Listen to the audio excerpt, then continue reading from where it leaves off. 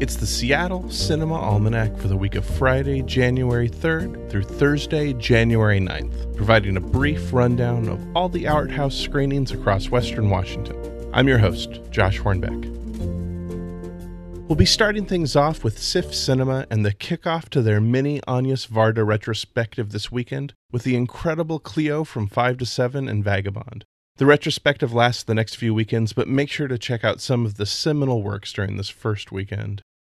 There are only a handful of new releases opening this week. Northwest Film Forum is opening the pulse-pounding documentary about private ambulances trying to make ends meet in Mexico City, Midnight Family. I had the chance to see it at the Seattle International Film Festival this last year, and I highly recommend it. The Grand Illusion Cinema is screening Temblores, the story of the ways in which an evangelical father's coming out shatters his community. And Central Cinema is celebrating David Bowie's birthday with a double feature of Labyrinth and The Hunger. There are a couple of larger films opening early on Thursday, January 9th. Sam Mendes's World War I epic 1917 will be opening early at both SIFF Cinemas and the Firehouse Theater in Kingston. And Just Mercy, a courtroom drama starring Michael B. Jordan and Jamie Foxx, will be opening early at the Ark Lodge Cinemas. We have quite a few films continuing their runs at theaters across the region this week. A Beautiful Day in the Neighborhood, starring Tom Hanks as Mr. Rogers, will be moving over to the Olympia Film Society. Terrence Malick's sweeping and poetic A Hidden Life continues its run at SIFF Cinemas. The Fox News' Roger Ailes chamber drama Bombshell also continues its run at SIFF Cinemas, while the Todd Haynes eco-thriller Dark Waters makes its move to Landmark's Crest Cinema Center, where the tickets are only $4 a seat. The surprise hit documentary Fantastic Fungi continues its run at Tacoma's The Grand Cinema and Seattle's Ark Lodge Cinemas, as the Harriet Tubman biopic Harriet moves over to the Crest. The deliriously wicked satire In Fabric makes a return appearance to the area at the Olympic Film Society, and the surprisingly moving Jojo Rabbit continues its run at the Grand Cinema.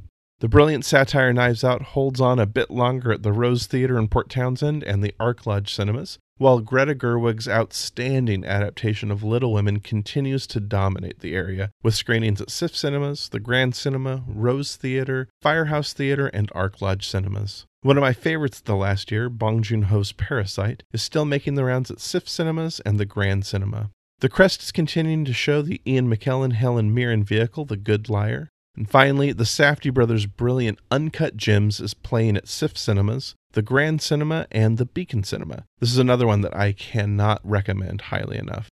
There are also some really great limited engagements coming to the area this week. The long-banned British reggae classic Babylon will be playing at Northwest Film Forum this weekend, while essayist Susan Sontag's Duet for Cannibals will begin its limited run on the 9th.